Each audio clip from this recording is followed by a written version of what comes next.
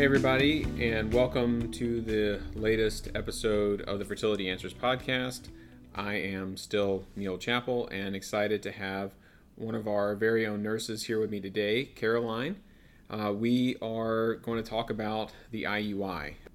I have found over the past few years that we get all of our diagnostic testing and everything looks good. We got sperm, we got eggs, we got uterus, and now the next step is IUI, and the patients look at me and say, what is that?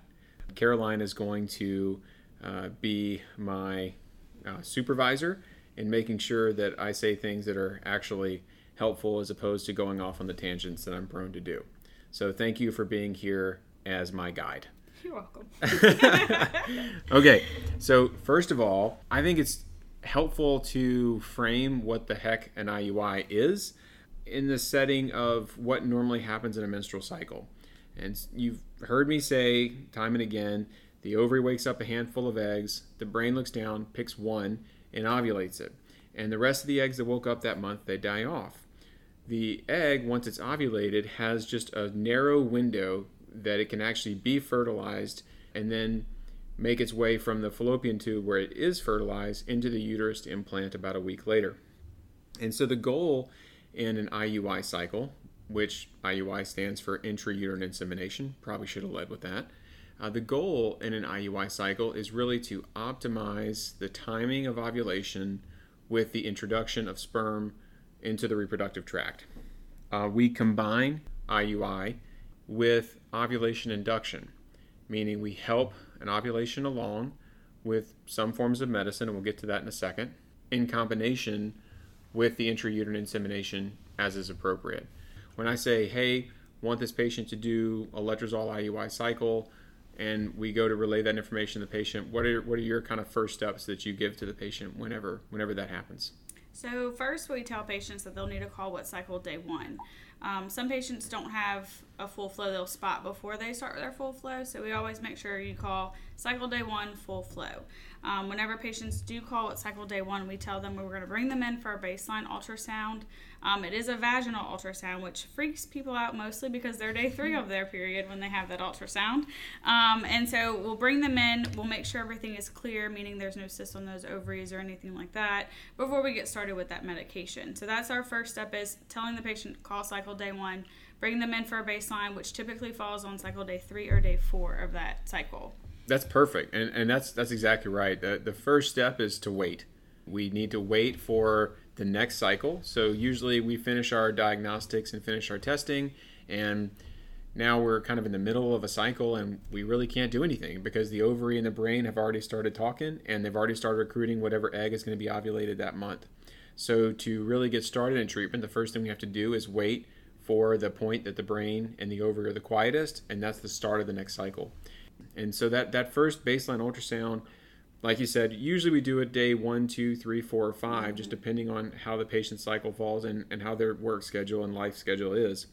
Important to look for, like you said, cysts.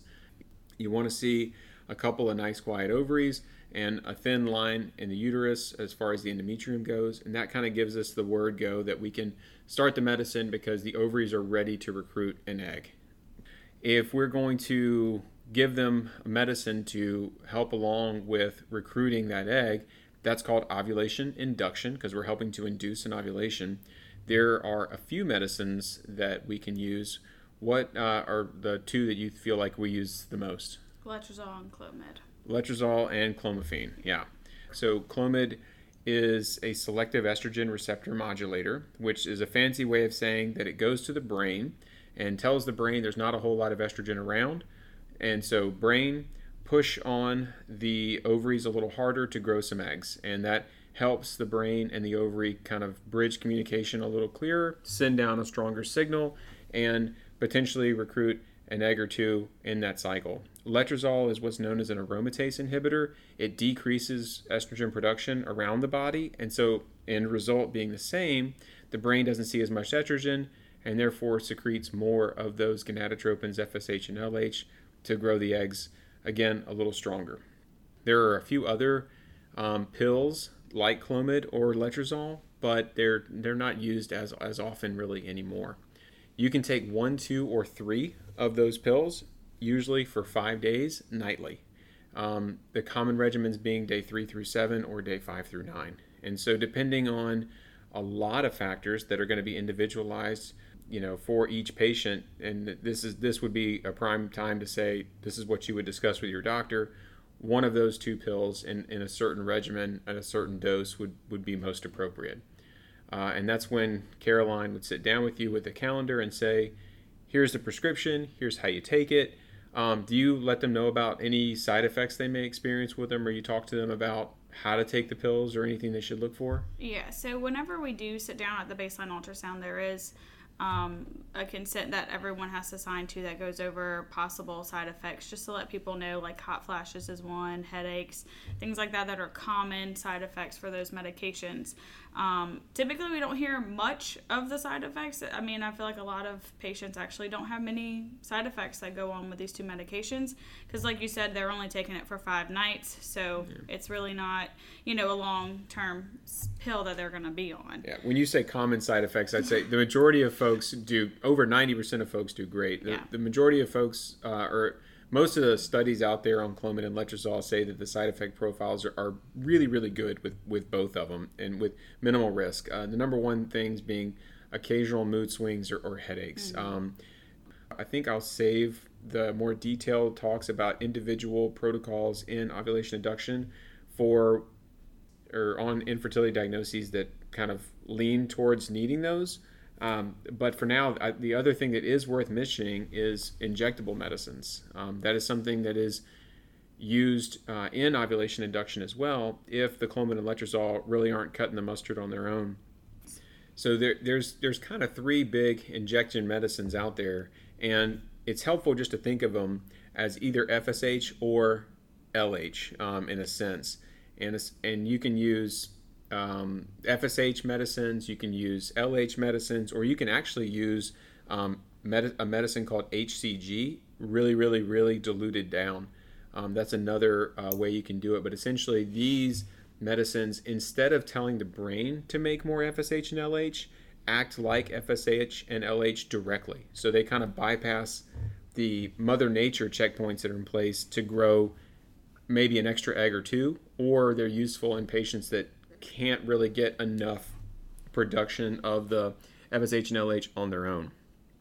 The danger here with the injectable medicines is, since you're bypassing Mother Nature's checkpoints by going directly to the ovary, you run the risk of growing too many eggs, and that's where you really see multiple gestations, twins, triplets, etc. And so that's something that you really need to individualize and have a kind of frank conversation with your doctor about. In general, what do you quote patients as far as risk for twins with like Clomid or letrozole? It's about 5%.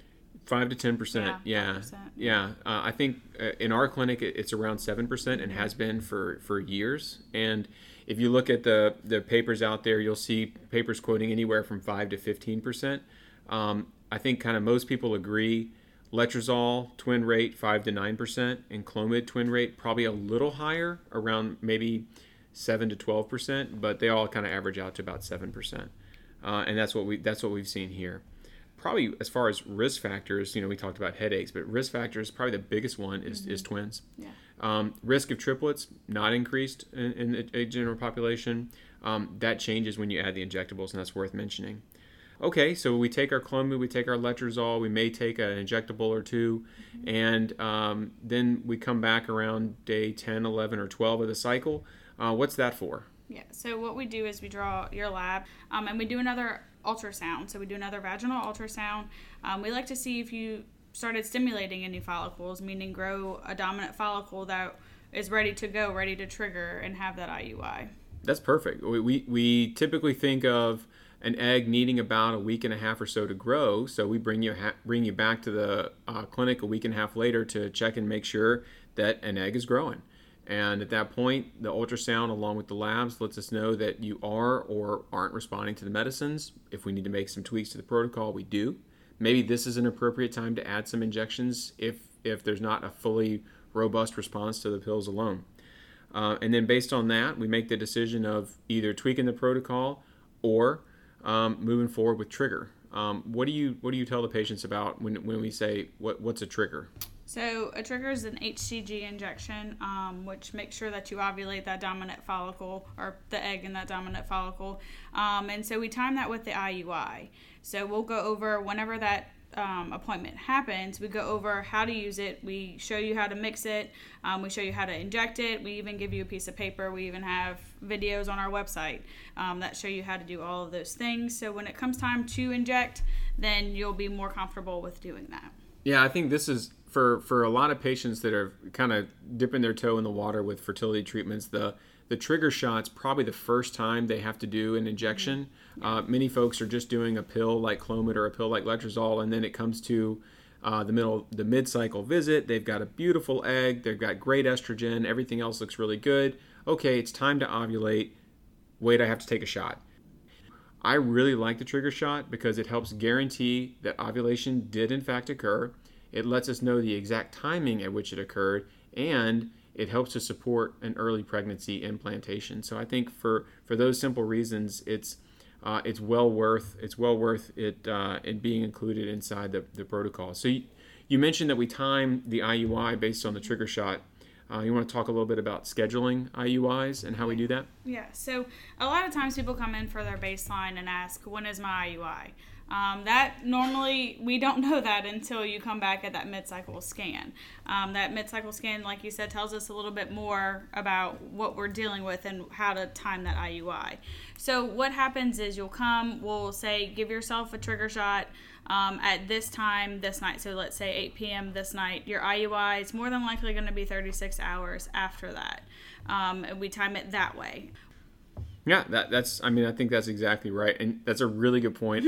I get that often enough. Even after we're sitting down after going through diagnostics, and it's like, let's do an IUI next month, and they say, okay, what day am I doing the IUI? Yeah.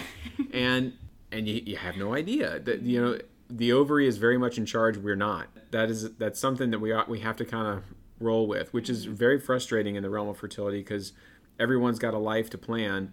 And that makes things complicated, but it is a necessity because we can't exactly tell you exactly how the ovary is going to grow that particular month.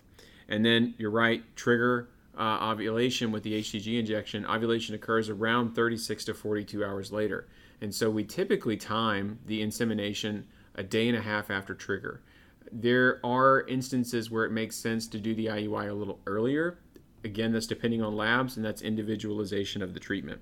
I think the next big important thing is what's the success rates. So to be fair, national reported pregnancy rates per the big research papers, IUI pregnancy rates hover around 12%.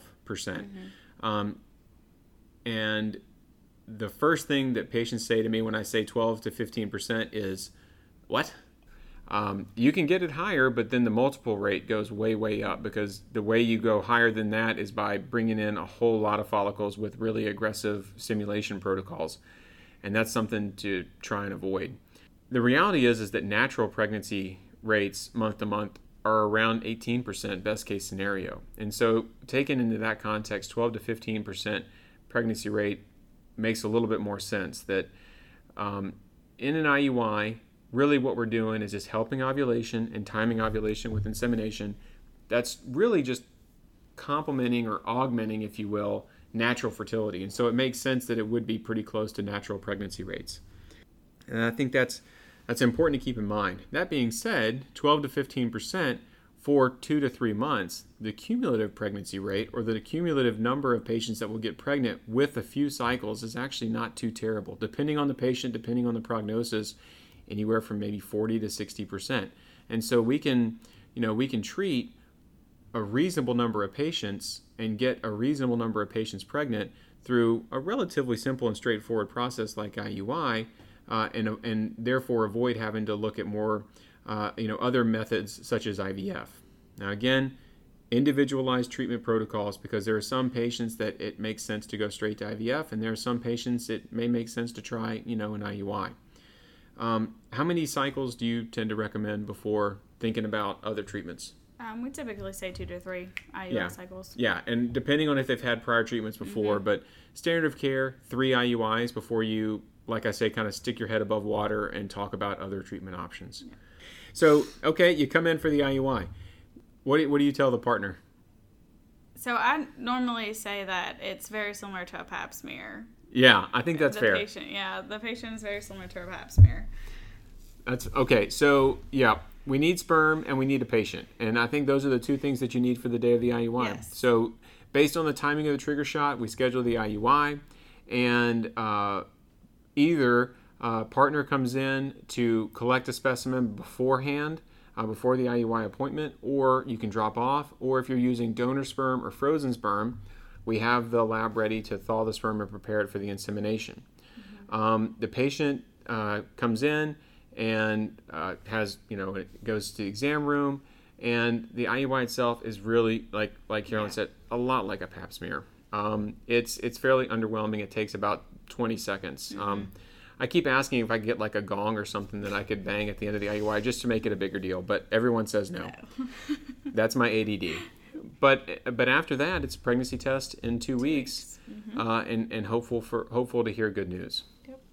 So that, my friends, is an IUI from day one to a positive pregnancy test, hopefully. And thank you, Caroline, for keeping me on task.